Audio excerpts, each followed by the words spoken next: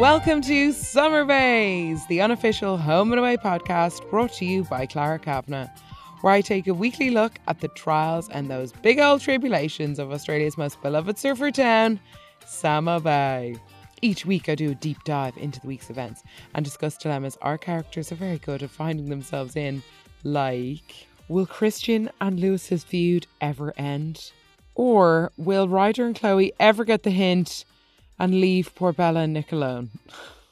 Get ready to feel closer each day to home and away. Now, before I get started, I just want to say that tomorrow is Summer Bay's 1 year anniversary. It's 1 year old. So I can't believe it's been a year. The 15th of May, a historic day, in home and away's history, of course. So to all the listeners who've been here with me since day one, my OGs, my ride or dies, thank you so much for being with me. To any of the new listeners, you're more than welcome. Thank you so much for listening. It really is the highlight of my week, putting together the episodes. And thank you also so much for not sharing any spoilers with me. I must say that's why I was resisting setting up the Summer Bays Instagram page, but all the DMs have been spoiler free, so thank you very much. And in honour of our 1 year anniversary, here's a clip from episode 1. I was on quite a rant. Which brings me on to Mackenzie and her hospital obsession with Colby. So her love for Colby is like reignited with the leg stabbing. And I think her kind of like overthinking everything. And I love when Willow snapped at her because she is like saying what we all feel, I think. That it's just like, stop obsessing. Like, if he wants to be with you, he will be with you. But like, you being by his side without him asking during the hospital, it's like not okay. And while she's a beautiful girl, my God, does she have one really good sourpuss face? Like, it's really good. Oh, yeah, I do have a real soft spot for her because, like, she's really trying her best. Like, look, she's barking up the wrong tree with Colby and then sets her sights on Ari. But the flirting, I'm like cringing out so bad. Like I said, I reward loyalty. Like, what? He gets a beer there once a week. Oh, gosh. I can't believe it's been a year. So much has happened. There's been deaths, births, breakups, makeups, Jasmine getting an AVO for stalking baby Grace, Colby becoming a murderer for the second time, and even an interview with the bloody Braxton. So thank you so much for listening every week, and I couldn't do it without you. I cannot believe it's been a year. So here's to many more, and let's get on with the show.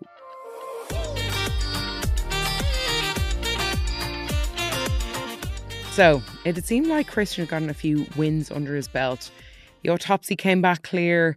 The hospital cleared him of punching Lewis outside of work. But tensions are high between himself and Lewis. Very high. And I'm loving how there's something in Jasmine's waters. She's got front row seat into watching Lewis's reaction to all of this and how badly he's taking it. And one key sentence he said this week was, I know how that patient died. Christian has to be negligent. Okay. But then he goes, I'm still trying to understand what else I have to do to make Christian pay. And I'm pretty sure Jasmine looks genuinely scared because the more she talks to him, the more riled up he gets. He's snapping at her. He's convinced the system is rigged to protect the doctors. And it's kind of gotten to the point now where he doesn't care if he loses his job. So I don't know what more Jasmine can do. And there's already been this like rift between her and Christian. And Jasmine and Christian have agreed to keep their distance while this is all going on. But Jasmine's kind of losing a lot here. While Tori is still keeping the communication open between themselves, she's losing a lot in order for this relationship. And Lewis is unravelling, that's for sure, now that he's gone to the police. And he was so smug and smirky when the police showed up, or when he was like pretending to help and then the police showed up. So it's really put a spanner in the works for poor Christian and Tori. Because, I don't know, I feel like there's been a lot of doubt cast over Christian's ability as a doctor. But now I think I'm sitting on like the Jasmine side of things. You want to believe he's good, but he's saying a lot of weird, intense, dark stuff that his kind of sheen is coming off a little bit. But yeah, it seems like they've reached a lockerhead's point. I didn't think it could get much worse until the police rocked into the hospital looking for Christian. So it can go one of two ways. Christian will get off and they still have to work together, meaning who knows what's going to happen on the hospital floor. Or two, the other option is Christian gets put in jail or loses his medical license. And then, what, he's not going to work in the hospital anymore? He's not going to be a doctor? Eey. So pretty stressful time ahead for Tori Christian.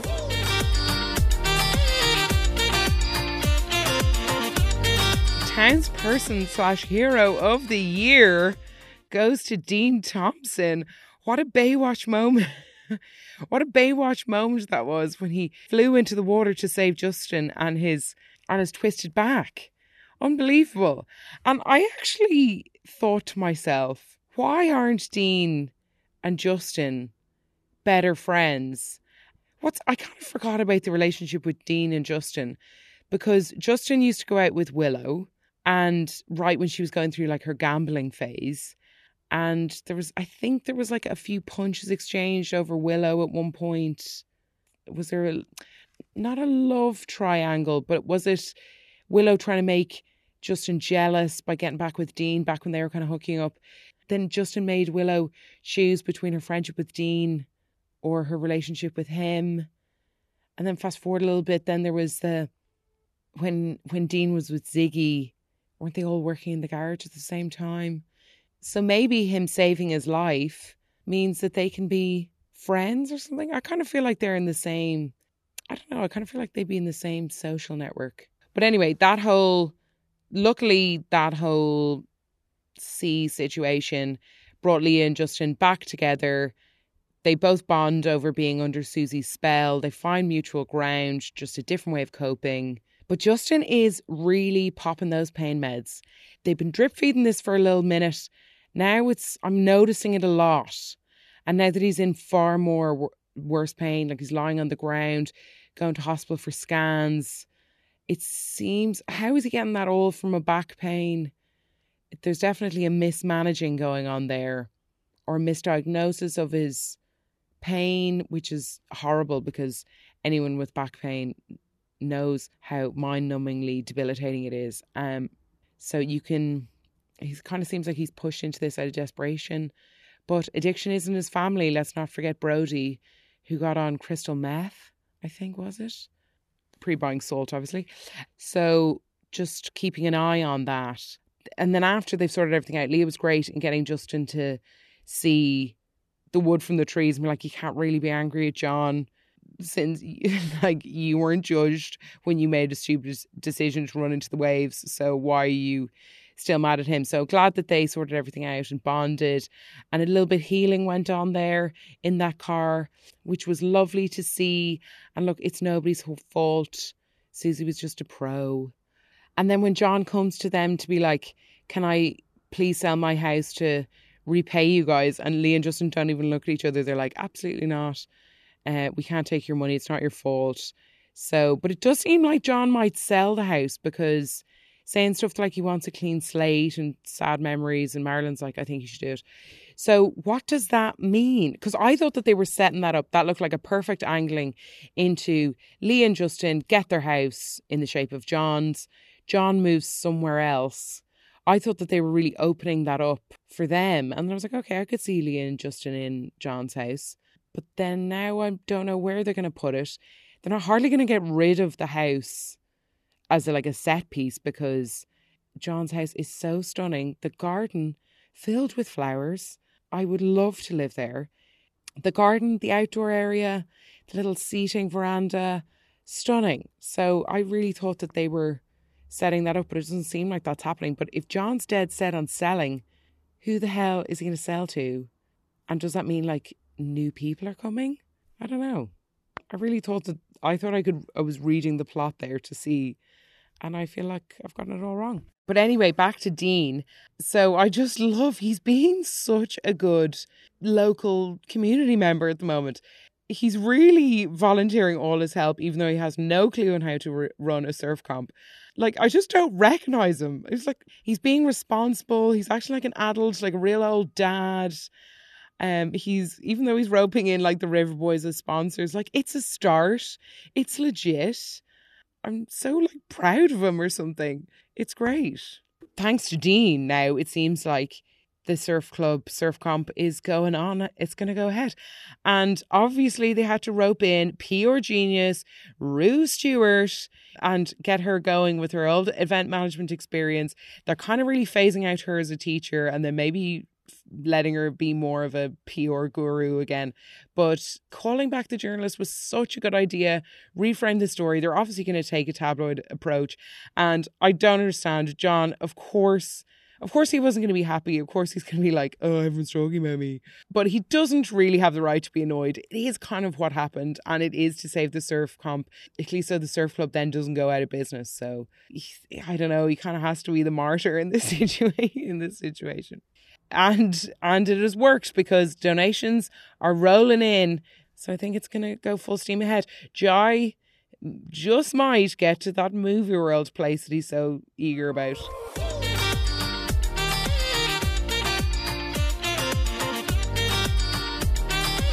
Oh, I never thought I'd see the day that Willow would go.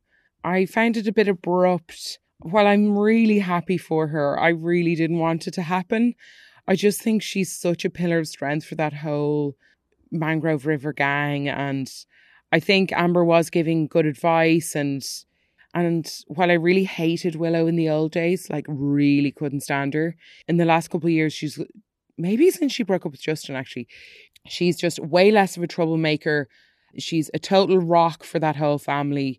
And while I'm really happy for her that she's, following love and being open and doesn't want to live her life with any regrets, but I don't know. I think that family is totally disintegrated now. And yeah, they're just kind of dispersing and finding new places to kind of nestle into. Like Dean's pretty set up family-wise and Bella's with Nico and yeah. And I am happy for her because Alex did seem like the one that got away. But I just kind of thought, like, when they're kind of on the phone chatting and Alex doesn't ask her to go, like, hey, do you want to see each other or whatever? I was kind of like, okay, well then maybe that's it. You're not going and maybe she'll find love somewhere in the bay. I was like, no. And because Alex was saying stuff like, your life is too complicated and it'll never work. You'll never be able to let them go. And so when she makes this big leap of faith gesture, it was like, oh no, bye.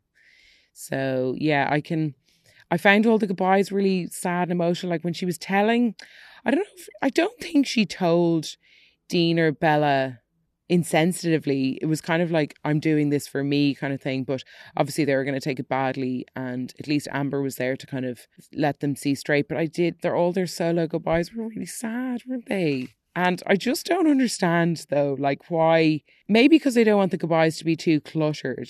But Ziggy and Jasmine are her like best friends, Jasmine especially, and they're there and they can't say goodbye. I know they're at work and that's fair enough. And the departures in Home and Away are always so abrupt. But why can't they even just be in the background and just be there for like a hug? I never understand it. It's always like a reduced service when it comes to goodbyes. And then I know it's like, where do you draw the line? But she lives with Jasmine. Whatever about Ziggy? Because they've only just gotten back on track. But I don't understand why. And I know Jasmine is like really heavily involved in the Lewis storyline. But then Jasmine is still going to have to acknowledge Willow leaving with Irene or something. Like, what's a 5-second hug of like Jasmine running in to be like, oh, I got off work early. Goodbye. Or like, I'm here at my lunch. I don't know. Yeah, maybe there's just too many at once. But like, Willow even got a goodbye from Alf, Rue and John. There was time for that. It takes 20 seconds.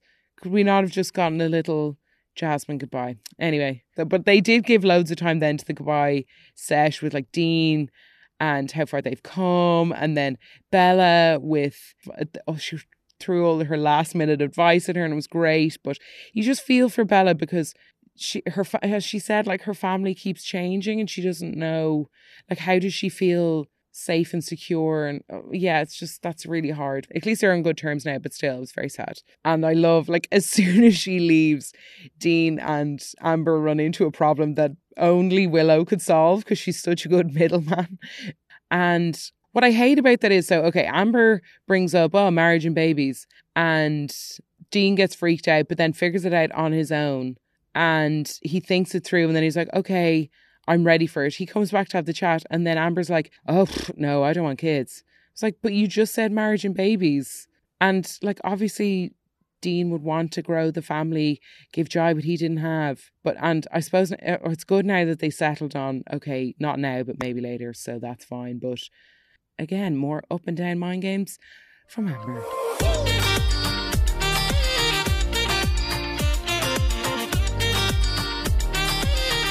And speaking of, okay, Justin and Dean, why aren't they better friends? Why aren't Tori and Mac better friends? So Mac's been going through all this stuff at the hospital, like, okay, she's out now, obviously, and she's coming to terms with what has just happened to her. Ziggy's being really helpful, trying to get her to talk, and she's obviously very sad, a little bit snappy. But when Tori and Mac were like chatting in the hospital, now, sorry, I wouldn't really call it a chat, it was last week, but she's just like, oh, get me out of it. But like, Tori and Mac would be really good friends. They have the same like business glamour vibes. I know Mac is I think Mac came on the scene as 25. So she must be like, what, like 27 now. And I think Tori is that little bit older. It's weird that they're not even a little bit friendlier. I would have thought that they would be friends. And also, who I really don't understand are better friends, are Willow and Mac. Like, why are they closer? They have, okay, one, they have Ziggy in common. And I know they've been on like a few nights out or whatever, but you never see Willow and Mac on their own. Obviously, now you never will. But you've got Dean and Ziggy as like a connector there, two fitting people. And it's like, and if they're pitching Mac as one of the younger girls, I mean younger by like a few years, but why wouldn't Willow and Mac be better friends? I don't get it. I don't know. And I just feel really sad for Mac because she needs more friends now. And I know all she wants to do is be alone, but she needs more friends than just Ziggy and Dean. Yeah, so that's pretty sad. But on to annoying, and Chloe and Ryder. I just actually cannot cope with them. I thought that they were bad last week, and here we go.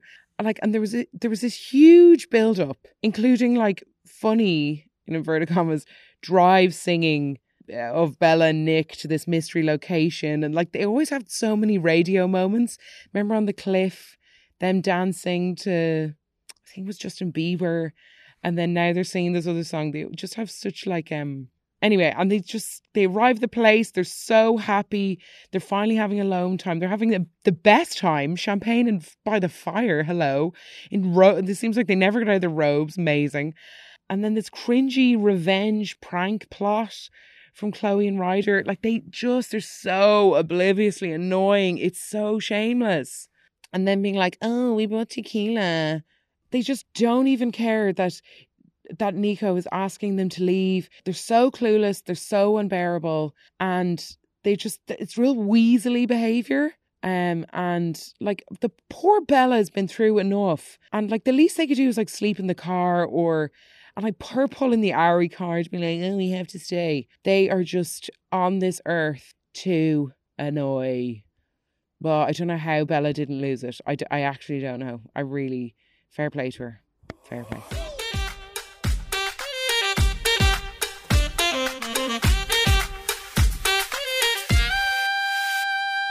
Alrighty, well that about wraps it up for me this week. If you like what you hear, I would love if you could subscribe, rate and or review Summer Bays but zero press. Summer Bays is on Instagram at Summer Bays Podcast. G'day, and I'll talk to you next week.